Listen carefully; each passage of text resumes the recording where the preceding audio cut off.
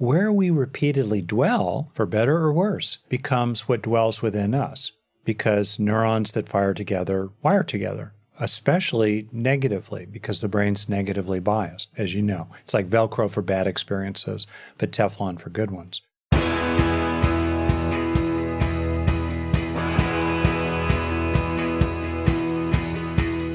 Welcome to The One You Feed.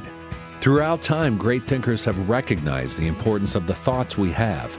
Quotes like, garbage in, garbage out, or you are what you think, ring true. And yet, for many of us, our thoughts don't strengthen or empower us. We tend toward negativity, self-pity, jealousy, or fear. We see what we don't have instead of what we do. We think things that hold us back and dampen our spirit. But it's not just about thinking. Our actions matter. It takes conscious, consistent, and creative effort to make a life worth living. This podcast is about how other people keep themselves moving in the right direction, how they feed their good wolf.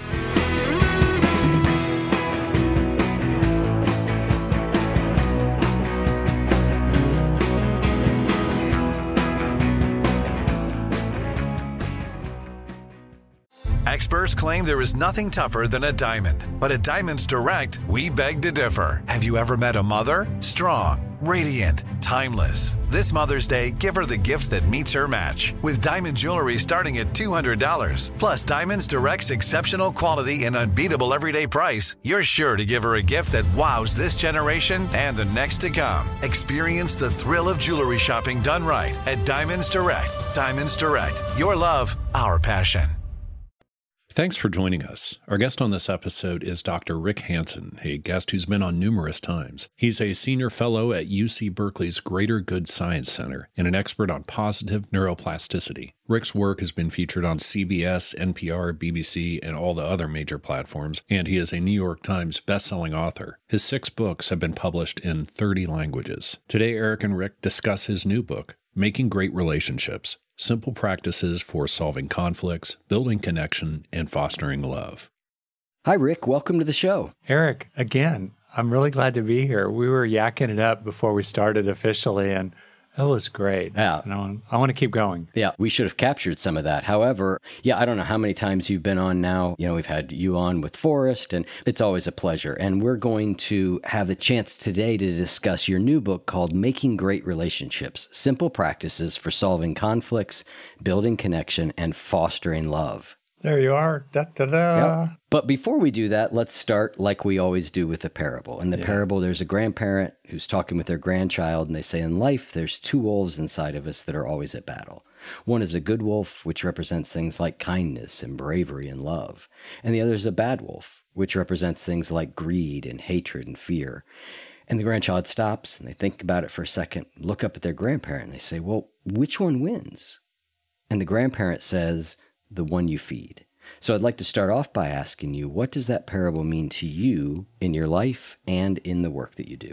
Oh, it's central for me as well. And we have the 2 wolves, and much of life is about feeding the qualities inside the wolf of love, of mindfulness, of resilience, of determination, commitment to social justice, all of those things. The wolf of positive emotions, emotionally positive experiences, are one of the best medicines of all for both mind and body, authentic ones. So we want to cultivate one, and we want to increasingly disengage from the other. If we hate it, we feed it, but we can withdraw food from it and fuel for it. And for me, there's a resonance of this that relates to my own background in the Buddhist contemplative tradition that has to do with where you dwell becomes increasingly what dwells within you. And also, this resonates for me very much in terms of my background in neuropsychology and what's called positive neuroplasticity, in that it's really important to rest in what calls your heart, to rest your mind on what calls your heart for a breath or longer to help the mental neural pattern of the time that underlies that experience, to help that leave residues that last behind in physical changes in your brain in terms of altered neural structure and function. Because without that actual physical change in your nervous system, you may have momentarily fed the wolf, right? But there's no lasting learning. There's no development, no cultivation. The wolf has not gotten any bigger. The good wolves get bigger when we take in the good and we turn positive states into positive traits by resting in them for a breath or longer. And I've written a ton about that in Hardwiring Happiness and other books, as you know. You are right up my alley. I am right up your alley with the one you feed. Yep. So say that about the dwelling piece again. What was that quote that you just said? Basically, if you just think about it, think of it as dwelling. There's a technical word in the language of early Buddhism, a Brahma Vihara. A Vihara is a dwelling place, a Brahma being a really positive dwelling place. So Vihara, where do we dwell? And I find for me that this is a very emotionally rich and embodied sense, like dwell. It's like a dwelling place. Where do you abide? What's home for you? Mm-hmm. We long to come home. It's sometimes said that all sickness at bottom is homesickness. Yeah. If you understand that in different layers of meaning. So where do we want to dwell? And where we repeatedly dwell, for better or worse, becomes what dwells within us, because neurons that fire together wire together, especially negatively, because the brain's negatively biased, as you know. It's like Velcro for bad experiences, but Teflon for good ones. So it's really important to rest in beneficial experiences, particularly the ones that you hope to grow and stabilize inside yourself, so that you rest in them, either because they're already happening, usually. Like right now, it feels really good with you, Eric. It's good. I'm resting in this. It's camaraderie. It's companionableness. Yeah. We're spiritual friends as well as worldly friends. It's good. So there. On the other hand, you can create a beneficial experience deliberately by mobilizing compassion for somebody or mobilizing gratitude for something or anything else. Okay. Once you're having that experience, don't waste it on your brain. Slow it down so that as you dwell in it, stay with it, not out of attachment to it or clinging to it, more like a gentle openness to it and an establishing of yourself in it, a protecting of it often for a breath or longer, right? Doesn't take a lot of time to change the brain for the better. We just need to give it some time initially, especially with positive experiences, and then do this repetitively. So as you dwell increasingly in what calls your heart, that becomes increasingly what dwells within you, in a sense of growing stable traits that operate in the background, or you can call upon them quickly as needed. Traits, again, like the trait of mindfulness, the trait of compassion, the trait of resilience, the trait of being determined, the trait of emotional intelligence, right? Becoming more skillful in relationships, the trait of patience, the trait of fundamentally positive mood, inner peace. Yeah. The more we dwell on experiences of these things, the more we dwell on experiences of them as strengths, we grow those durable strengths within ourselves. Yeah. That idea of just these brief moments underlies a lot of what I've really focused on in the Spiritual Habits program, where, the core mantra there is little by little, a little becomes a lot, right? Which is beautiful. These little moments, right? Yeah. I think it's a Tanzanian proverb. I didn't make it up. But kind of what you're saying, most of us don't have big chunks of time to devote to spiritual practice. Our lives are busy, but we can little by little make a lot of progress. And that's what you've talked so eloquently about for so many years. Oh, well, I love that proverb. I'm going to remember it. Little by little, a little becomes a lot. Yeah. The thing I see a lot as a psychologist, therapist, and, longtime husband, longtime father, longtime business person as well, is that we tend to just race on. We don't value enough, and we don't have the humility to stay with key beneficial experiences. We race on to the next one before internalizing the current one, which leaves us endlessly hungry for more. Mm-hmm. And so it's really important to value key beneficial experiences, and because you value them, internalize them, rest in them. And we also have a culture that kind of poo-poos this whole idea, culture that basically says, what doesn't kill you will make you stronger, you learn through pain. Actually, most pain has no gain. Think of it. And most pain actually tears us down. Stress, Anxiety, depressed mood, anger, chronic anger is terrible for cardiovascular health. Shame, feeling inadequate, feeling less than others, feeling endlessly driven to impress others and, win their approval again and again. Whatever their approval was yesterday, you need to re-win it today to fill that hungry hole in your heart. That's deeply problematic. Yeah. And I find so many people, when they first start to slow down to take in the good, they start to realize that it's hard initially. It's just not their habit. It is hard. But it's wonderful. It's good news. Just like, why not stay with the experience? But like, we want to race on to the next thing. Yeah. I mean, I've been hearing that. Feed the wolf. Yeah. I've been hearing that teaching from you for, how many years now? 6, 8, right? And it's not natural to me to dwell and stay and savor. Yeah. And let it sink in. And sometimes what we rest in, what we dwell in, what we stay with is not technically something you could actually savor. Like, for example, the feeling of healthy remorse or disenchantment. Like, hey, it's fun to get buzzed, but, it's fun for 20 minutes. And then after that, it's all just contraction and wanting more. And then the next day, feeling, foggy, and your partner looks at you and goes, "Ooh, your breath smells," and there you are. Well, realizing that may not be an experience you savor per se, and yet it's important to let it land, not out of beating yourself up, but by letting the resolution and the disenchantment sink into you so the next time you walk a higher road, one that's kinder to your future self, right? Who's going to be paying the price for that pleasurable 20 minutes, and also to the other people around you. Sometimes ideas are really also useful to internalize. So I'm just kind of building on what you said there about savoring, not against it, just adding what else people can be aware of, like the idea that you're not responsible for your partner's alcoholism, right? Or the idea that your contribution to a rocky relationship with an adult child, perhaps, was real and worth remorse, regret, and correction. And that contribution that has your name tag on it, was one of many significant factors in whatever has turned out. That idea, that understanding is also something to really let it land so you can form conviction around it. Anyway, we feed many wolves in many ways. And little by little, a little becomes a lot, just like you said. I love that idea, though, about staying with things a little bit more purposefully and consciously, both what we would consider positive things and things that we might consider negative in the sense that they don't feel good necessarily. But to me, that is sort of the point of a lot of the negative emotions, right? Used correctly, is that there's something to be learned there if we can. Not all the time, not in every case, but in a lot of them there is. But our desire to not feel them means that we also won't learn from them. Exactly. To give you a little example. So last night, I have a regular Wednesday meditation program online. People can check it out. It's free, no big deal. And it's very open and inviting Wednesday night. So last night, the first one of the year, I gave a talk on what matters and what doesn't, because that's really central.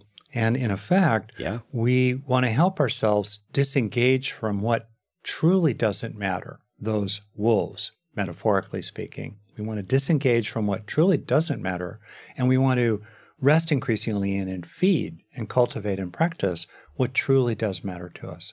Okay, so I gave that talk, and then my wife and I have a little kind of time together. She goes to bed a little earlier than I do, so we hang out, and we also do a little brief meditation on the way to bed. It's like I'm putting her to bed. It's sweet. And we were talking, and I'll spare you the exact detail, but she made a little passing comment about a situation that I could just kind of deal with and put up with, in effect. That wasn't that great for me.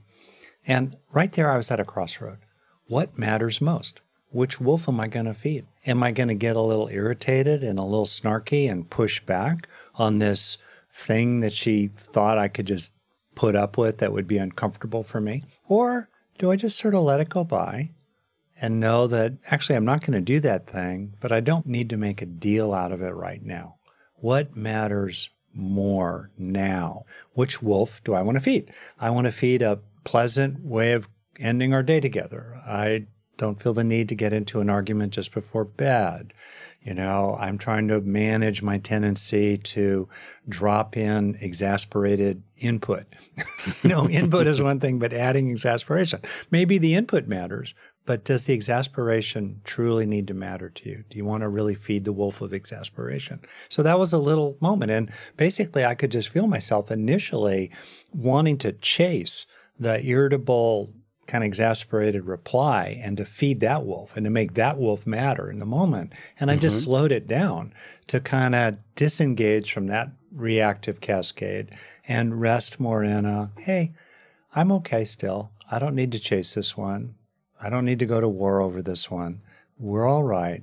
And, slide into making that matter instead. That's the wolf I fed. And I'm really happy now, 12 hours later, being able to talk about it. Yeah, I actually want to come back to that story in a minute because I think it's central to a lot of things in the book. But I think we first have to start with the elephant in the room, which is you writing a book about relationships is ironic given you've been married 5 times. What? You're joking. I've been married 40 years to the same person. No, I'm confusing you with the professional wrestler Ric Flair. I'm sorry. Okay, don't worry about it. There's also Rick Hanson, who's the police chief of Calgary, Canada, and then there's another Rick Hanson who, disabled athlete, went across the country. It's a joke. It was a stupid joke. Ric Flair. I couldn't resist. Eric, right here. What are we going to chase? And which is one of the central themes in the book, Making Great Relationships. Right here. Am I going to get snarky about that? Am I going to take it personally? Or am I going to know that you're a good guy, right? And if I actually had been married 5 times, it would be ironic to write a book about making great relationships. Right there. We have that choice. Hundreds of times each day in all kinds of relationships of all sorts. And which one do you tilt? Which choice do you make? And that's what that book is so much about. What do you do with your thoughts and basically your thoughts, words, and deeds? What you say and what you do. What you with your mind and your mouth, essentially. I don't mean that sexually. Again and again and again. And the consequences that those little things, as you just said, build something that's a lot over time. Now, that was a pre-planned dumb joke. I know you've been married a long time. Just thinking of you and Ric Flair in the same breath just was too good to resist for me. Let's go back to that story about your wife there, though, because there's something interesting in that. And as I was reading your book, I sort of kept seeing both these things reflected. And what they are is I feel like it's a real tension that I have certainly faced in relationship. I think everybody does to some degree, right? And it's this tension of, on one hand, we want to pause, slow down, rein in our tongue, think about what's important, choose what do I want to feed right now when we're presented with something in a relationship. That tendency, though taken too far, becomes a tendency where we don't talk about the things that we're unhappy about. We don't talk about what we need. We don't talk about what we want. So my rationale is a little bit like the one you just did, which is like, I want to feed this peaceful moment. So I'm not going to bring up this thing. And then I say to myself, this isn't the right time, which may be very wise. In a lot of cases, it is. I'll bring it up later, which then I never do. I thought we could talk about that essential tension of thinking through, when do I say something about what's going on? When do I not? How do I determine what the right time is? I just love to kind of explore that because I think that's a big deal. I think it is a big deal, and I think that's an example of a really big deal, which is the whole thing of what do I do when? What do I say when? And, besides being married for 40 years, I've been doing counseling for roughly the same amount of time. That's a lot of experience, including a lot of couples and families and other kinds of relationships, including business relationships. Partners or, the manager, person they manage, or the work team, a lot of experience there.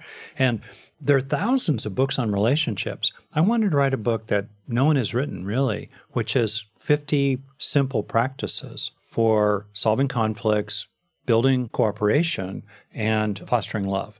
Practices, specific to-dos, 50 to-dos that answer the question, what do I do when, right? So in this particular case, I think you're right. People can err on either side. They can err on the side of coming in too hot or too cool. They can err on the side of, saying too much or saying too little. Which way do we go?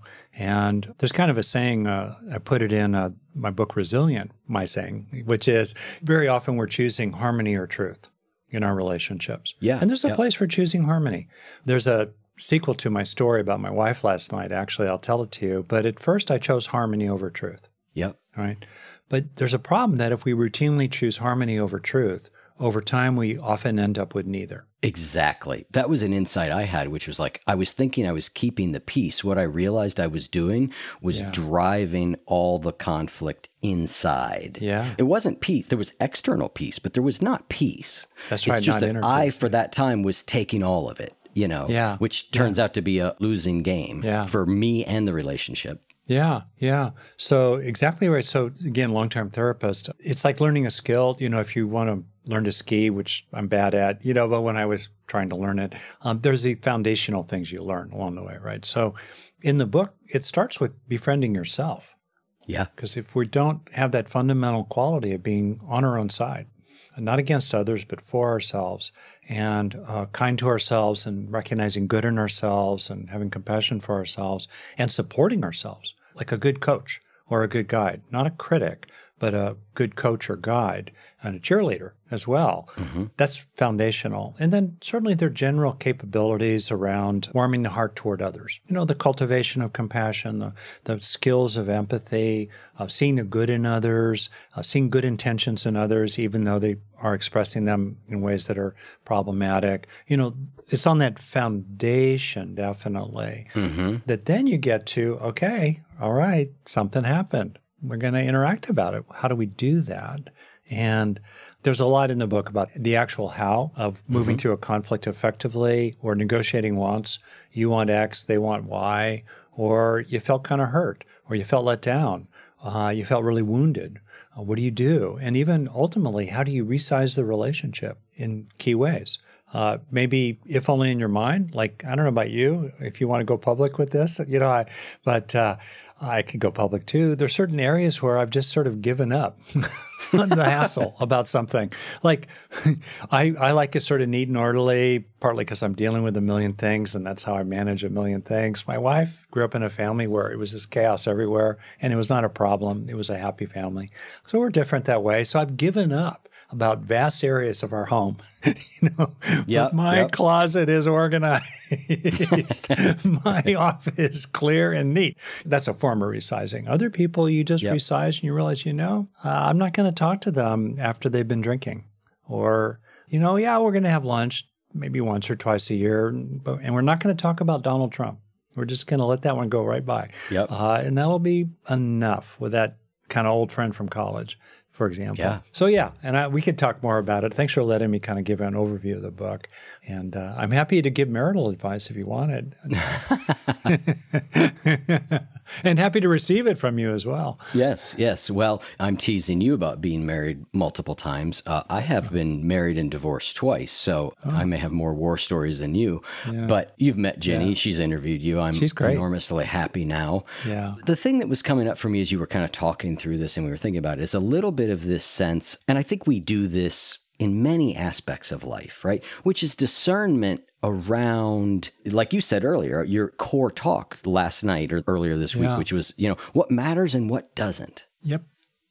Because that's what we're really talking about figuring out here, is what really matters. What things can I let go of that don't compromise me in any meaningful way, right? They may cause me to have to do some adjustment. They may cause me to have to relax a little bit, but they don't compromise me in a fundamental way.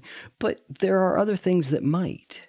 Mm-hmm. And I think we do this in all relationships and even in things like work, right? Like work is a compromise for most people in some way. It's like, well, there's all these really good things, but then there's these three bad things, and which outweighs which. And so there's this sort of discernment process that feels challenging. And I think that's part of why, as I was reading your book, the early parts are very much, as you said, about internal steadiness, focus, work, etc.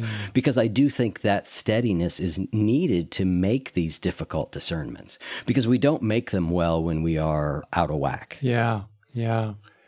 You know, it might be helpful, since you've been so kind, actually, to talk about the book. Yeah. I'm just going to name some of the simple practices. Then the chapters in this book are really short, you know, usually 3 to 5 pages each. So each one of them is a specific thing. So I'll just kind of start naming chapter titles, starting in part 4, Stand Up for Yourself. So let go of needless fear. Use anger, don't let it use you. Tell the truth and play fair. Don't be bullied, for example. These are really foundational, you know. Or past that, in terms of the section on Speak Wisely, that's the longest part of the book. 6 parts total. Speak from the heart. Ask questions. Express appreciation. Try a softer tone. Admit fault and move on. That's been one of the best for me. Stay right when you're wronged.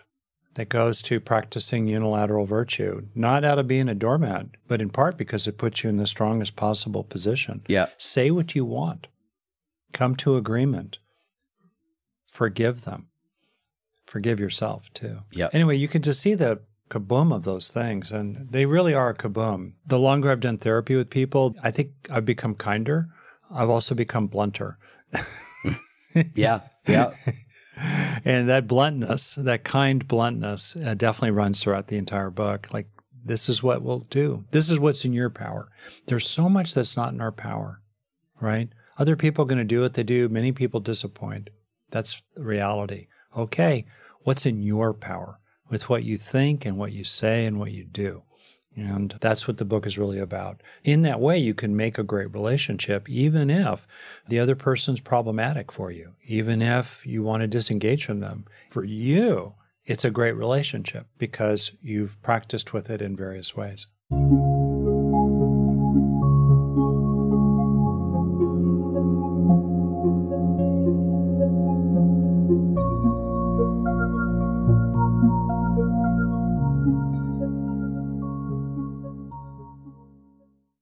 We could all use the occasional nudge, a little wake up from the autopilot we fall into in our day-to-day routine. That's why we send brief text reminders to listeners of the show for free. The texts help you stay on track with what you're learning from the podcast episodes we release on Tuesdays and Fridays. They periodically prompt you to pause for a second and become more present and mindful, and encourage you to engage with the week's podcast topics in a bite-sized, short, and simple manner. We've heard from listeners that these texts help them take a moment to reconnect with what's important amidst the busyness of daily life. Someone said, "It feels like a little bit of wisdom is being whispered into my psyche," which I thought was cool. So if you'd like to hear from us a few times a week via text, go to oneyoufeed.net/text and sign up for free.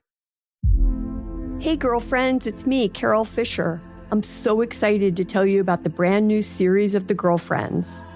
In season 1, we told you about the murder of Gail Katz at the hands of my ex-boyfriend Bob. At one point, a woman's torso washed up on Staten Island and was misidentified as Gail. She spent 9 years in Gail's grave, and then she just disappeared. It's almost like it's become this moral obligation to find her. And that's what we're going to do. Find this missing girlfriend and tell her story.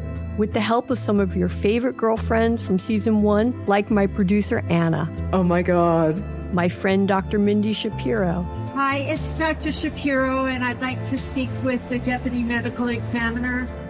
And of course, Gail's sister, Elaine Katz. Having no closure, it kills you. Join us as we try to solve a 35-year-old cold case. It's not going to be easy, but it's going to be one hell of a ride. What? I can't believe this. Listen to season 2 of The Girlfriends, Our Lost Sister on the iHeartRadio app, Apple Podcasts, or wherever you get your podcasts. Something that makes me crazy is when people say, well, I had this career before, but it was a waste. And that's where the perspective shift comes, that it's not a waste, that everything you've done has built you to where you are now. This is She Pivots, the podcast where we explore the inspiring pivots women have made and dig deeper into the personal reasons behind them. Join me, Emily Tish Sussman, every Wednesday on She Pivots as I sit down with inspiring women like Misty Copeland, Brooke Shields, Vanessa Hudgens, and so many more. We dive into how these women made their pivot and their mindset shifts that happened as a result. It's a podcast about women, their stories, and how their pivot became their success. Listen to She Pivots on the iHeartRadio app, Apple Podcasts, or wherever you get your podcasts. You pulled out some chapter titles, and maybe we could go deeper into a few of them, because I've picked a few out myself that I wanted to kind of touch on. And one of them is this admit fault and move on. You say, remember, it's in your own best interest to admit fault and move on. Admitting fault might seem weak or that you're giving others a free pass for their faults, but actually it takes a strong person to admit fault, and it puts you in a stronger position with others. You know, you also then go on to talk about try not to make the fault bigger than it actually is. Be specific about what it is. Talk a little bit more about this ability to admit fault and do it in a wise way. Well, you know, there's a saying in medicine. I'm thinking about your two marriages so far. Good judgment comes from experience, and experience comes from bad judgment. So you've had a lot of experience. I've had a lot of experience, too, that has come from my own bad judgment. Yeah. So in the moment, we do stuff. You know, a tone slips in or we drop the ball. You know, we're supposed to remember to get the milk on the way home or something, right? Or we've just kind of more globally been tuning out our partner because we're preoccupied with work, or we're thinking about TV we want to watch later tonight, whatever it might be. You know, a lot of faults are morally innocent. It just slipped our mind. Yeah. Right? About something. And, okay. And it's about acknowledging that and being committed to correction in the future rather than arguing about the past. Yeah. And so it's in that context, just two examples. One is how we say it has much more impact than what we say, generally. Much research on that. Tone and communications about the nature of the relationship. Who's on top, who's on the bottom, who's the dominant person in the relationship in the moment. So, you know, maybe we said something that we stand behind. Maybe we just said to our partner, you keep leaving your shoes in the middle of the doorway. All right. That's a fact statement. Mm-hmm. But the tone around it could be really problematic, way beyond just a reasonable exasperation after the fifth time your roommate does that or your teenage child does that. Mm-hmm. Okay. And then the other person winces or they get on your case about it like, oh, you're so mean, or you said that you're so mad all the time. And okay, so you might say, okay, you're right. I don't want to use that tone. I never want to use harsh tone. One of the earlier chapters is called Watch Your Words. I use the guidelines in early Buddhism about what constitutes wise speech or right speech. And one of the kind of 5 key characteristics is not harsh tone. Mm-hmm. So what is harsh depends on culture and setting and so forth. But you could go, you know, okay, yeah, I was cranky. My tone wasn't good. You admit that fault. It clears the decks. Now the person has to deal with the actual content that they keep leaving their shoes in the doorway. Yep. And they can no longer evade dealing with that content, that actual truth, that fact, because they're, you know, critiquing your tone, right, for example. Yep. All right. Another one is where, you know, you did something that really warrants some remorse. You know, it's not just about putting correction in, but it's about, wow, I'm really sorry. And I just find if there's going to be a healing in relationships, it's important to feel that the other person gets it. This book, in a lot of ways, is about being that person that other people really want to be with over time, because that person you are is someone who's prepared and is big enough and strong enough to experience and express genuine guilt and remorse that's in proportion to what happened. You know, like, for example, let's suppose, you know, you're routinely late, you know, for something, and your partner's calling you on it. Like, hey, you're always 10 minutes late. Or you say you'll be home at a certain time, or, you know, you'll be ready for a certain time, and you always keep me waiting. And maybe you realize, you know, the truth is I just have not made timeliness as important to me as things at my job where I'm always on time. Mm-hmm. What's with that? Why am I making my partner or my kid or my dear friend or my aging parent less important to me than some jabroni down the hall at work that, of course, I would show up on? Jaboni. Jaboni. I don't know what that means. I just made that. That's a California slang term from somewhere in my youth. Junior high, I have no idea. Sorry. I mean, I don't. No. It's just a made up. Anyway, point is, what? And then you start to really feel it. Like, wow. And you start to feel how much you care about your partner. You start to become aware of your impact on your partner. It wasn't your intent to be cruel, and yet the impact caused harm, caused suffering. And you start to feel a little like a wince. And you go, no, sorry, honey, or sorry, friend, or sorry, mom. I got it. And it's that healthy remorse that will motivate you to not do that again and to be that person who won't do that again. And when other people see that about you, just to finish here, here's the moving on part, where when you've acknowledged it, you can move on. Now, they may not be ready quite yet to move on because they don't trust you. And what's useful about admitting fault and moving on is to say, I get it, but I'm not going to try to prove this to you. I'm just going to demonstrate it. Yeah. It landed. I got it. I'm not admitting fault just to brush you off and make you go away. I really get it. And it's the admission of fault, including sometimes with proportionate remorse, that enables me to say, hey, I've done my part here. I've acknowledged it, confessed, I've pled guilty, however you want to say it. I'm not trying to minimize how it landed on you. I'm not trying to get into some big, long defensive explanation. Internally, I'm reserving my right to judge for myself how big a fault it is. Yeah. And if the other person thinks, on the 0 to 10 scale of faults, it was at least an 8, and you're thinking, hey, I just added a little exasperation in my tone about your shoes in the middle of the doorway for the 5th time today. But okay, for you, it's maybe a 1 or a 2. But whatever it is, you acknowledge it, and then you move on from it. And it's great. You're just moving on. They can think what they think. You're walking the high road. You're practicing unilateral virtue on your own. And that gives you a real feeling of worth in yourself. Plus, over time, it removes reasons for others to find fault with you. They have less and less to find fault with, even if they go looking, as some people will, unfortunately. And you're impeccable. You can enjoy what's called the bliss of blamelessness. Yes. Deep in your bones. In 12-step recovery, we talked all the time about keeping our side of the street clean, right? Beautiful. And what comes from that is a degree of peace. Yeah. That's right. And the foundation of that is like a phrase that you'll relate to, of course, fearless and searching inventory. Yeah. Of yourself, which means because you're willing to do that fearless and searching inventory, you can stand strong in what you're not going to take on. Yep.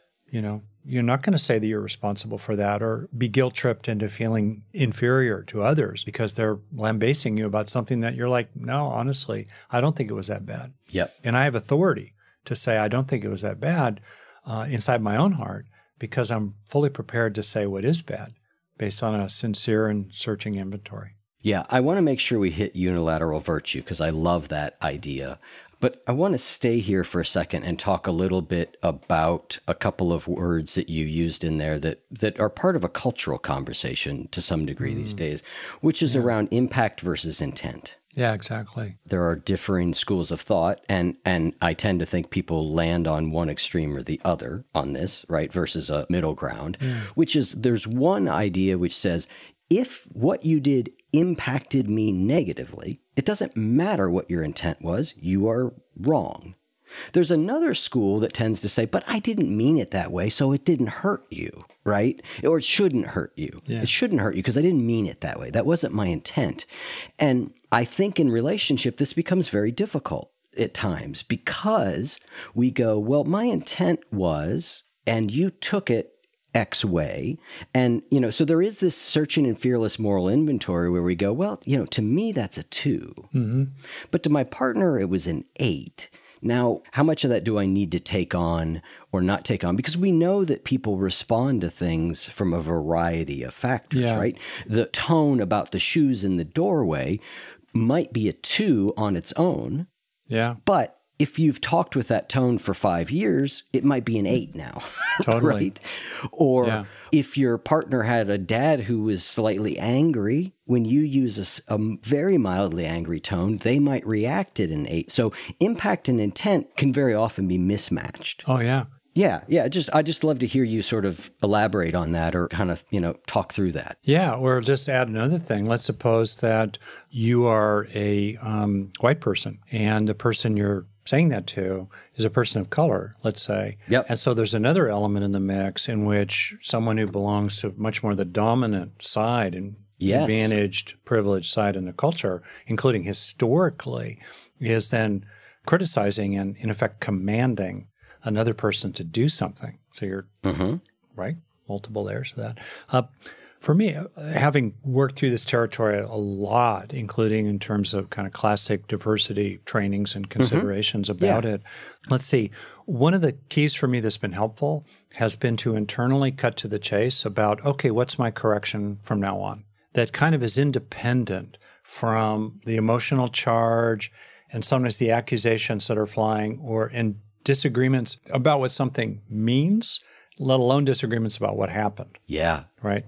And also, how can I put it, disengagement from the understandable backlog that a person who's been shoved down and had the boot on their neck and their parents and their grandparents and their ancestors and all the rest of that, to kind of, in effect, acknowledge that while zeroing in on, okay, what am I going to do next time? Yeah, well, you've got a line that says you don't have to fight about the past to agree about what you'll do from now on. And that line just jumped off the page at me. Yeah, that's right. Because how powerful is that idea? Like, okay, your fault, my fault, we're rehashing what may have happened, my memory, your memory of what happened. It's all muddled ground. Right. Right? What we can do is say, let's talk about what we do now moving on, and let's create, you talk about agreements in the book, let's create an agreement about what's going to happen. You can't reset the emotional clock entirely. I'm not saying that. But you are resetting it in a sense. And you can then, from that agreement, then have conversations about, how are we doing with our new agreement about how this will happen? That's right. A second key distinction for me is to kind of tease apart what the experience of the other person is from maybe there are accusations around it, right? I don't have to necessarily buy into the accusations, that I was an egregious asshole or promulgating a bunch of microaggressions from my privilege or something. I don't have to necessarily agree with those accusations while being really interested in and sincere about understanding the experience of the other person. Yes. And in a context of a kind of unconditional grounding in goodwill and kindness and compassion, not from a pity place, not from a superiority place, but just from a naturally open heart. That distinction between what's the experience of the other person and being interested in it sincerely and trying to learn from it, distinguishing that from whether or not their accusations are founded or whether they're over the top or whether I need to feel guilty about it, separating that out, I find super helpful too. Yeah. Yep. Yeah. I'll give you an example of that. I grew up in a home in which my parents had a monopoly on the expression of anger. And so I entered adulthood super uptight, really pinched. And I saw myself also, I was very young going through school, this nerdy young kid. And I did not have any sense really of my personal power, didn't get it. And then it was really in my marriage, including the early years of our children, now 35 or so years ago for our oldest, my wife started pointing out to me that actually I had an intensity that I was totally unaware of. And I also grew up in a home where my parents let fly a fair amount of emotional intensity. It was not a big deal to me. And I had to realize that the experience of other people was that they were shaken. I wasn't abusive, but I was just intense. And I didn't realize the impact of that intensity. And so I learned over time to stop being so defensive about the fact that I had every right in the world to say that because it's really true you left your shoes in the damn doorway again, right? Yep. I had to separate out the validity, whatever it was, let's say, which usually there is some validity in what we say, even if it comes out in a sort of messy, turbocharged way, and then focus on and learn from, oh, wow, that's how it landed on you. That's how it landed on you. That was really helpful, and more broadly helpful to realize that, man, we're so affected by each other. We're vulnerable. Yes. We're social primates who are evolved to be, in effect, the most affected by other species on the planet by design. Of course we're affected. Of course you are affected. It's not because you're weak or a whiner or needy. Of course you are affected by what they do. And flip the other way, they are really affected by what you do. The micro expressions across your face of, contempt, derisiveness, disdain, like a little exasperation, not really being present. Your eyes start wandering away. You're not showing up for them. They get affected by that, let alone if you start adding significant anger into the mix. Yeah. And anyway, it's just been helpful for me to have that feeling of almost the tenderness of other people while also finding ways to be strong and be clear. Yep. And to say what needs to be said. There's such an art to that ability to say what you need to say and do it in a way that has the most likelihood of being received. It is a real skill.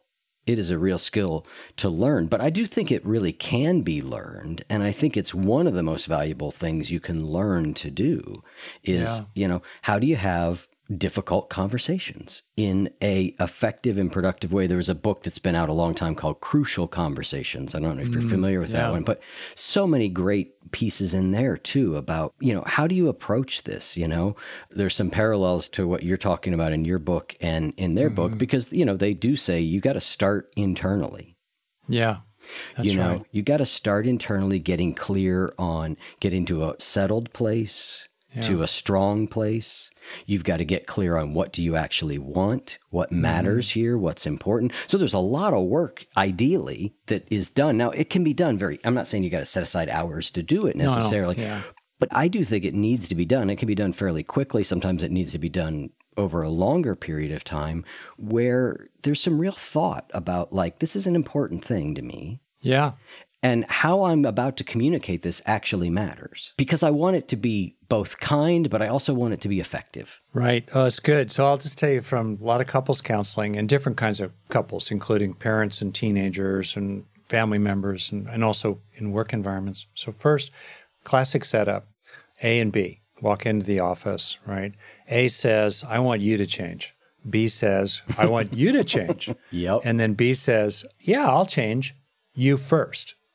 Boom, deadlock. That's where unilateral virtue comes in, where you practice, I think of it as the 80-20 rule. Put 20% of your attention on what you want from them.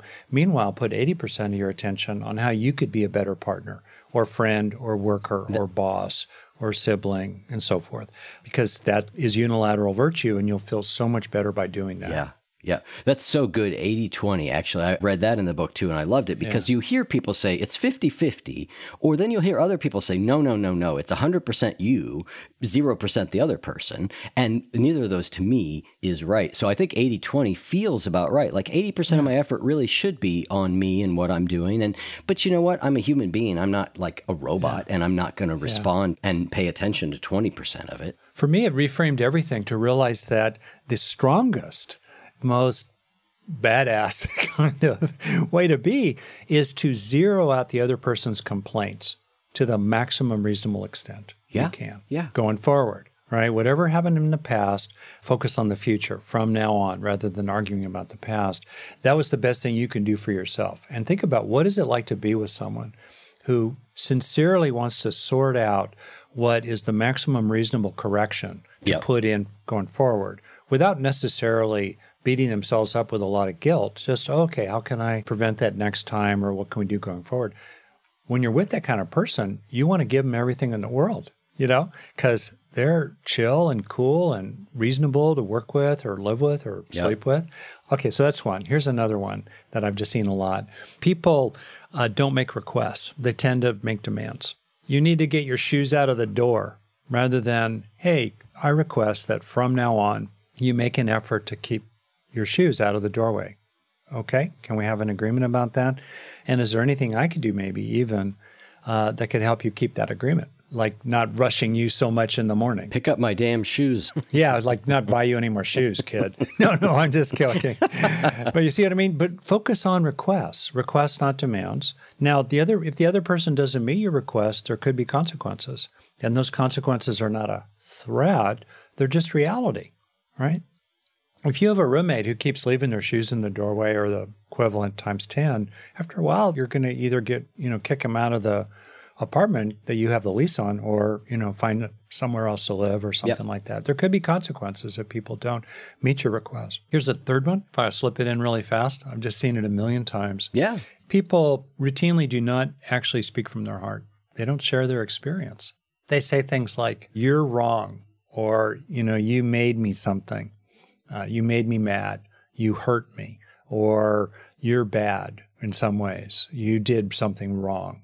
They find fault, rather than what is much more effective, even though it's harder and more courageous, is to just slow it down and go with dignity and appropriately say more like what your actual experience is, how you feel. So in the structure, as you well know, of nonviolent communication, it's called nonviolent communication, is really helpful here. The structure basically, when X happened or happens, I feel Y because I need Z. In other words, and X is described objectively. So when, you roll your eyes at me when I'm talking or when you interrupt me, which is factual, I feel frozen. I feel startled. I feel kind of flooded like I was with my kind of scary stepfather coming at me. I feel like I don't matter enough for you to slow down and actually give me an extra 10 seconds to finish my sentences.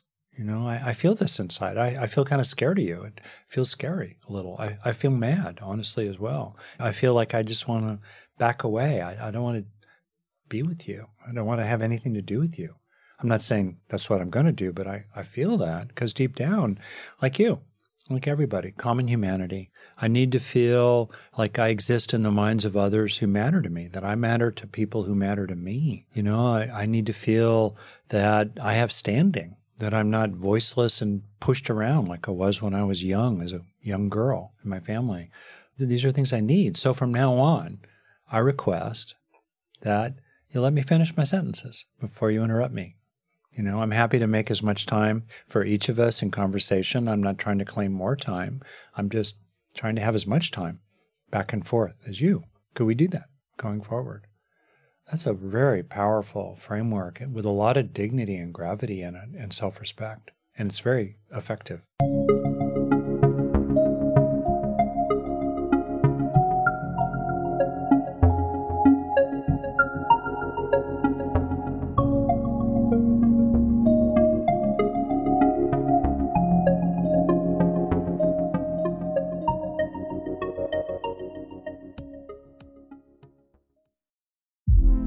Hey girlfriends, it's me, Carol Fisher. I'm so excited to tell you about the brand new series of The Girlfriends. In season 1, we told you about the murder of Gail Katz at the hands of my ex-boyfriend Bob. At one point, a woman's torso washed up on Staten Island and was misidentified as Gail. She spent 9 years in Gail's grave, and then she just disappeared. It's almost like it's become this moral obligation to find her. And that's what we're going to do. Find this missing girlfriend and tell her story. With the help of some of your favorite girlfriends from season 1, like my producer, Anna. Oh my God. My friend, Dr. Mindy Shapiro. Hi, it's Dr. Shapiro, and I'd like to speak with the deputy medical examiner. And of course, Gail's sister, Elaine Katz. Having no closure, it kills you. Join us as we try to solve a 35-year-old cold case. It's not going to be easy, but it's going to be one hell of a ride. What? I can't believe this. Listen to season 2 of The Girlfriends, Our Lost Sister on the iHeartRadio app, Apple Podcasts, or wherever you get your podcasts. Something that makes me crazy is when people say, well, I had this career before, but it was a waste. And that's where the perspective shift comes, that it's not a waste, that everything you've done has built you to where you are now. This is She Pivots, the podcast where we explore the inspiring pivots women have made and dig deeper into the personal reasons behind them. Join me, Emily Tish Sussman, every Wednesday on She Pivots as I sit down with inspiring women like Misty Copeland, Brooke Shields, Vanessa Hudgens, and so many more. We dive into how these women made their pivot and their mindset shifts that happened as a result. It's a podcast about women, their stories, and how their pivot became their success. Listen to She Pivots on the iHeartRadio app, Apple Podcasts, or wherever you get your podcasts. You've got another line in the book that says, if the results in our relationships are not so good, it's our process that needs improving. And I think all this that we're talking about to some degree is process, right? Yeah. It's about how do we interact with each other? How do we talk to each other?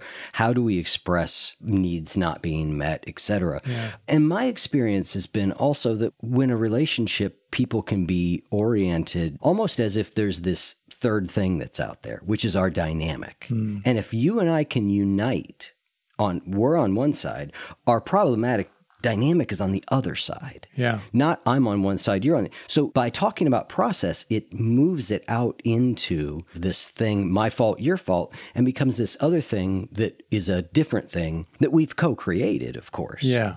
But that we can co-resolve. There's something about that shift that I think is really powerful. And so I just think that line in the book about, it's a process issue can be really powerful and healing. Oh, that's right. Good process creates good product. So if you have good product, you have good process. If you have bad results, bad outcomes, bad product, take a look at your process with each other, how you interact. Yeah, relationships are built from interactions, and interactions are built from kind of turn-taking. All right, you said this, then they did that. Okay, now what do you do, right? And there's kind of like a range. How can you be maximally skillful? Back and forth, like tennis or ping pong or something, the volley back and forth, given, what they've offered to you. And if you look at people who are really effective in the world, historically, like Gandhi or today the Dalai Lama, Michelle Obama, these are people who again and again say what they need to say, but they do it clearly from a place of dignity, gravity, and self-respect, without adding all the topspin that enables other people to avoid the actual crux of their message. That's really effective. Yeah. I'll tell you a quick story. A long time ago, 25, 30 years ago, I got to meet the Dalai Lama. And I was on a board at a meditation center, Spirit Rock Meditation Center, and we had a meeting where the Dalai Lama came in to a room with maybe 150 teachers of various kinds. And I was a small frog in that big pond, obviously. And the Dalai Lama came in with his translator and a third man I didn't pay much attention to. And after a while, though, I started to notice the third man, who looked kind of athletic. He was wearing a suit. He looked like a middle linebacker in a small college football team. And he just stood there in the front of the room, radiating loving kindness, and his eyes never stopped moving. And he was the Dalai Lama's ninja. He was there to take a bullet for him if need be. And you could feel there was no sense of menace. It wasn't like he was scowling. He was just there with this grounded presence. And you knew he was like a black belt in 7 things or something like that. He could do anything. But he just radiated kindness and goodwill while his eyes kept scanning the room, right? And I think about people who have that quality of strength of character who are fully prepared. They mean business. And they're fully prepared to do what's needed to serve the greater good and to, be protective and supportive and provide as well. That's how we can kind of live into, right? That's the wolf we feed. What does it feel like? You just feel immediately, I'm sitting up a little straighter. I'm channeling the Dalai Lama's ninja a little bit here, and boom, you're rested in that way of being. And as we dwell there, increasingly, that becomes the habit of our heart. That becomes more and more where we dwell ourselves. Yep, that's beautiful. I want to hit just a couple other lines that came out in the book before we wrap up. One of them is you say large issues are often resolved through a series of small agreements. Say more about that. Oh, that's great. So let's say that you're in a work setting right? And, you're part of a team and the team's discombobulated and other people's not getting the job done lands on your desk somehow or makes it harder for you. It's a big mess, right? Maybe that has to do with the culture of the company. So you just start with small agreements. Like, when do you have meetings? Is an agreement to come on time, to end on time? Do the meetings conclude with a statement of who's going to do what by when? So you start building in a structure of accountability and personal accountability that's results-oriented. It's about producing tangible results that are identifiable, and you do it step by step by step. That would be an example there. Or in your home life, let's suppose, kind of classically, after you have children, my first book was about taking good care of mothers over the long haul after kids come along, which means taking care of the partner, if there's a partner involved, and more broadly, the village it should take to raise a child. The village it does take and should be present and often is more like a ghost town in the developed countries of the world these days. In any case, very often in a couple, let's say a heterosexual couple, there's a kind of, movement over time that maybe is a lack of erotic interest on the part of one person, and on the part of another person, a kind of disengagement and a lack of interest and emotional connection. And so you start to realize, if we start making little agreements about emotional connection, spending, more time, at least every day, where we're just hanging out with each other for at least 10 minutes in a row, even though the kids are pulling on us and life's crazy and we both have jobs, but we're going to set aside that time. Or we're going to give each other listening. We're going to practice a deeper kind of listening where we're really attentive for 5 minutes in a row. It's not forever. And, we're going to connect more. We're going to touch each other affectionately, not as a prelude to a request for sex. We're going to connect physically. Like, we're going to make that important to us. We're going to do things that we're both interested in. Maybe my wife and I, we're interested now in Jack Ryan. So we're like going through the Jack Ryan TV stuff, whatever, like blows my mind. My wife's interested in an action film, but okay, we are. Shared interest. Maybe it's you play cards. Maybe you go for walks. Maybe you have a cat or dog you care about together. Okay, fine. And then on the basis of those small agreements, then suddenly the erotic dimension of your life has more of a foundation for it, and you can start coming to mutual understandings there. Not like you're trying to mandate some sort of forced thing, but you start having understandings like, okay, at a certain frequency, we're going to connect in that way. Once a week, once a month, twice a week, we're going to connect in that way. Then, bit by bit, you start making those little understandings. It creates more of a sort of a field of mutuality with another person. That's really hopeful. Instead of feeling like, the proverbial elephant has to be swallowed in one bite, you don't need to eat elephants, should not eat elephants, obviously. Big pile of tofu, let's say. You just bit by bit, spoonful by spoonful, right? And as you put it, I love that proverb. Wow. Little by little, a little becomes a lot. Yep, certainly ties back to that. Yeah. You say that in your experience as a therapist, poor empathy is the core problem in most troubled relationships. Let's not talk about how the couple got there, but let's talk about the path forward. If empathy turns out to be the core problem, how do you start building that back? That's great. And that goes to your topic earlier about impact, distinct from intent. For example, just about that, when you start to imagine, what's it like to be you over there, the you that you're living with, sleeping with maybe, or the you that you're now in the middle of this kind of awkward conversation where maybe you're a person who has a lot of advantage in the culture and you're suddenly like, I didn't mean any harm. Like, what? And what's it like to be that other person? What's it like to have grown up in the ways that they've grown up? What's it like to know that their parents and grandparents, if not great-grandparents, were enslaved, were property, and had their children taken away, sold themselves, their own children, sold into slavery, for example? It's really staggering to enter into the world of others, and you start to understand, of course, they've had it up to here with all that. And it's not that you personally are doing a bad thing. It's just that you're interacting with someone who's had so many bad things happen to them and to their parents and grandparents and great-grandparents. Of course, understandably, they feel that way. And so empathy is really important. Entering into the world, the mind of another person, technically. So now the how-to. I'll do the quick how-to here. Yeah. Empathy basically boils down to 3 circuits in your brain. That's a real how-to, right? So we have empathy for actions, we have empathy for emotions, and we have empathy for thoughts. To simplify a lot of stuff, 3 major neural substrates are involved in those things. So one thing you can start doing is tracking the body language and the micro expressions of the other person.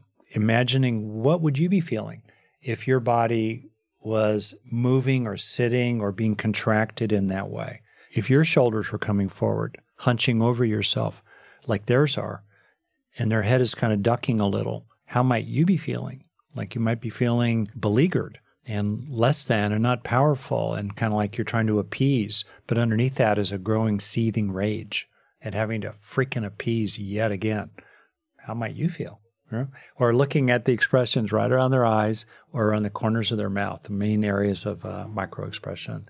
A great TV show, speaking of, is Lie to Me, especially the first season, where they really go into Paul Ekman's work about micro-expressions and really tracking what's going on in another person in expressions that last half a second or a couple seconds at most, but you can really learn a lot. So right there, empathy for actions. Mirror neurons, mirror-like networks get involved in that. Empathy for feelings. Like, what are their feelings, especially beneath the surface? They're coming at you all hot and heavy, angry. What's underneath that? Are they frustrated? Are they anxious? Do they feel hurt? Have they just had it up to here with you being the next person in a long line of folks who've been disrespectful, who haven't slowed down to really listen? What might they be feeling underneath it all? And with training and practice, you become more comfortable with that kind of empathy. And last, empathy for thoughts. It's called theory of mind, where basically you kind of imagine what might they be thinking, given what they're saying or how they're acting, or given their personality. And you can think of personality in lots of ways, like the Enneagram point or the Myers-Briggs or the this is or that, their horoscope, who knows? You know what I mean? Their upbringing, given how they were brought up, given their situation in life right now, given the fact that they've got chronic pain, let's say, physical pain, given the fact that their previous partner cheated on them massively, given that fact, what are their hot buttons? Understandably, what are the questions running in their mind? The thought balloon over their head. Like in a cartoon, right? The thought balloon over their head. What could be cooking in that thought balloon? You're forming hypotheses. You're speculating a little bit about what could be happening. These are things we can all do. It doesn't mean you're trying to do mind reading. You're not being a therapist. And actually what promotes empathy is boundaries. Because if you feel more rooted, like a tree, deeply rooted, you can be more open to the storms blowing at you from other people or happening inside their minds. The hurricane in their head, right? You can be more open empathically to it if you feel deeply rooted. And you're also clear, that's their mind. It's not necessarily my mind.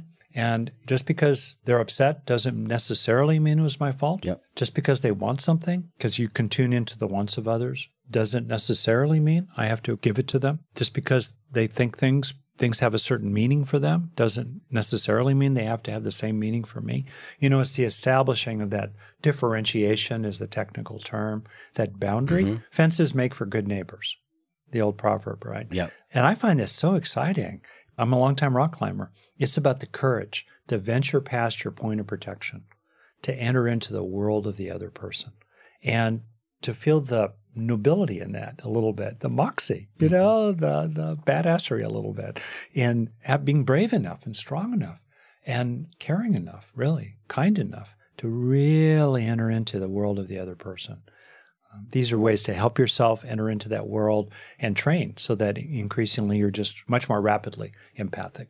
You feed the wolf of empathy and you can become more empathic over time. And then when people feel, Jan Siegel has a great phrase, when we feel felt, feeling felt, right? When you give others the experience of feeling felt by you, they tend to cool their jets because very often that's what people really want. They want you to give them what they want, but really they want you to understand what they want and recognize why they want what they want through empathy. And then also empathy gives you a lot of useful information. You start realizing that the real issue here is not about the shoes in the doorway. It's not about that at all. It's about the fact that you're physically big and they're physically smaller. It's the fact that they've been bullied when they were young. It's the fact that all kinds of haughty white people have been telling them what to do their whole life, one way or another, without even recognizing the fact that they were doing that, and they've had it up to here. And you suddenly realize, oh, okay, that's useful information. I can take it into account going forward. Yeah. Empathy can be so helpful. Let's end with one last idea here. Sure. You start with this very early in the book, and this goes back to being with ourselves and handling ourselves. And you said, everything I've learned about practicing with the mind fits into 3 categories: being with what you're experiencing, reducing what's harmful and painful, and increasing what's helpful and enjoyable. And so I love these 3 basic things. Can you run us through those 3 real quick? Oh, sure. That's really foundational. And by the way, this is a very astute conversation, Eric. No surprise. And, I appreciate it a lot. Yeah. A good metaphor is imagine your mind and the brain, mind go together as like a garden. Well, we can witness what's happening in the garden with mindfulness, kindness, hopefully. We're not trying to do anything to the garden. We're just simply being with it. Second, we can pull weeds, right? We can pull weeds or prevent them from landing in the garden in the first place. Third, we can grow flowers. Right? So right there, in terms of the 2 wolves metaphor, we can be with the 2 wolves without recoiling. Doesn't mean we're agreeing with them. We can see what's there. We can be with what's there. Yep. We can also withdraw food. We can stop feeding certain wolves. And third, we can start encouraging and even breeding, if I dare say that, other wolves, the flowers and fruit that we hope to grow in the rest of our mind. So those 3 are really helpful to recognize. Yeah. And in effect, the second and third are about working with your mind. The first is about being with your mind. Being with your mind is primary, but it's not enough. Many people in the mindfulness, New Age, self-help world overvalue just witnessing. Yes. You can witness your mind forever, and it isn't going to change because the structures in it are baked into your brain. They're physical, especially the negative ones, which are designed to really sink in deep roots. The brain is very fertile for weeds by design because that's what kept our ancestors alive back in the Jurassic Park and the Stone Age, essentially. So it's important to work with your mind actively, not just be with it. Second, very often there's a natural flow. Something has bothered you. So your partner, let's say you left the shoes in the doorway. Yep. Okay. So your partner, boom, reads you the riot act about the shoes yet again. And what you could do first is slow it down in your own mind. Buy yourself 10 seconds, buy yourself 5 seconds, buy yourself 5 minutes to kind of go, whoa. And be aware of, man, you're getting so pissed off. So many reactions are arising. You're having a flashback to your childhood where your angry parent kept constantly criticizing you and you became rebellious about it. So now it's like, screw the world. I'm going to leave my freaking shoes wherever I want, let's say. So you become aware of these things in you. Yep. You're not acting them out. You're not trying to change them. You're being with them. That's where you start. And then at a certain point, often after a few breaths, maybe a few minutes, you start moving into releasing. You start letting go of that angry reactivity. You start disengaging from that turbocharger from your childhood, even traumatic history in childhood. You start disengaging from these thoughts you have about your partner that they're a total asshole and you've had it up to here and you're not going to tell me what to do anymore. You just let it go, disengage. And then after you've kind of released that for a while, after a few breaths or maybe a few minutes, you start to let in. You start to replace what you've released with something beneficial. Like, okay, the feeling that you can stand up for yourself reasonably without being a jerk about it. That there's a middle way between being a jerk or a doormat. Okay, I'm going to let that in. I'm going to know what that feels like to be there. You can also let in that, in the scale of wrongdoing, this is like a 1. I left my shoes in the doorway. But the fact that I keep doing it maybe makes it a 2 or a 3. I'm going to let that land and I'm going to correct. I'm going to commit to not doing that in the future. You could let that in, right? You could let in more empathy for the other person. Like given their history and their background, the fact they're juggling a million balls, maybe they're the primary homemaker and caregiver for the children. The last thing in the world they need is your shoes in the doorway on top of everything else they're dealing with. Okay, you let that in. And then, you come to some kind of resolution. So in effect, 3 steps: let be, let go, let in. It's a wonderful structure. And to really make sure you let in. A lot of people focus on letting be and letting go, but they don't grow the flowers. And as any gardener knows, if you don't replace your weeds with flowers, the weeds come back. So it's very important in the space that's left after you release to focus on what is the wolf, your metaphor again, that you want to feed, to grow and fill in that space. Yeah. I love those 3 things, and I love that garden analogy. I think it's a really powerful way to think about how to work with the mind. And I agree with you. I think mindfulness taken too far, that it's only about seeing, is incomplete. I think it gets such an emphasis is because what most of us do is we don't do that first step, and we start either wildly pulling at weeds or throwing seeds all around, trying to plant something very positive good. there. Fix it. Yeah, instead of actually spending enough time to go, okay, this is what is. The feelings that come with it, I may not like them, but I can be with them. Mm-hmm. From there, and this is the sort of to recap your book, right, is from that place now of strength, of groundedness, of consideration, I can now think about what is the best strategy in my relationship. Is it to go plant some flowers? Is it to go talk about a difficult issue, But I'm doing that from a place of wisdom and strength. Yeah, that's great. And I know we're finishing. I'll just maybe finish with a plug here. Please. Not so much for my book, although I invite people to check it out. Actually, it's the result of 40 years of work, and it's my first book that's entirely focused on relationships, and I just kind of packed into it everything I'd want someone to know, and I wished I had known. My own good judgment that's embedded in the book has come from my own experiences of bad judgment. Anyway, it's that I think we can get caught up also in fighting with the weeds, and the truth is the mind is inherently imperfectible. It just unfolds. It keeps unfolding.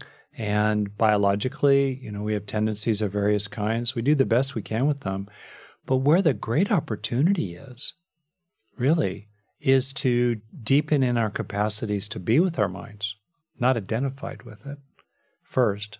And second, to grow more flowers there, to really tend to the garden and to focus on beneficial experiences in which we can dwell, right? And then increasingly become what dwell within us as we turn beneficial states to traits. And I would really encourage that for people because it's so hopeful. We can be pulling weeds forever in the garden of our mind, and certain weeds will never leave. The impact of certain traumatic experiences, it will always hurt to think about what happened, let's say. But what we can do is grow the good alongside all that is else there. And then we have more of the good inside ourselves to offer to others too. Beautiful. Well, Rick, thank you so much. It is always such a pleasure to have you on. Oh, same here. We'll have links in the show notes to your book, to your website, to all your stuff. But again, thank you so much and such a pleasure. Very much myself. And you're growing and feeding a lot of good wolves in this world, Eric.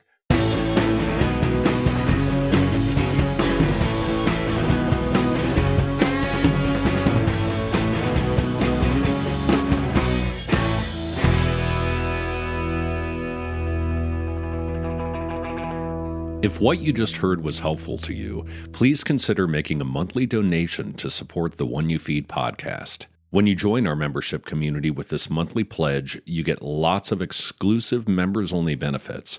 It's our way of saying thank you for your support. Now, we are so grateful for the members of our community. We wouldn't be able to do what we do without their support, and we don't take a single dollar for granted. To learn more, make a donation at any level, and become a member of the One You Feed community, go to oneyoufeed.net/join. The One You Feed podcast would like to sincerely thank our sponsors for supporting the show. Hey, Drew Scott here, and I'm Jonathan Scott, reminding you that life's better with a home policy from American Family Insurance. They can help you get just the right protection at just the right price and help you save when you bundle home and auto. Kind of like Goldilocks and the Three Bears. It'll be just right for you. We love a custom build. American Family Insurance. Insure carefully, dream fearlessly. Get a quote and find an agent at amfam.com. Products not available in every state. Visit amfam.com to learn how discounts may apply to you. American Family Mutual Insurance Company, SI, and its operating company, 6000 American Parkway, Madison, Wisconsin.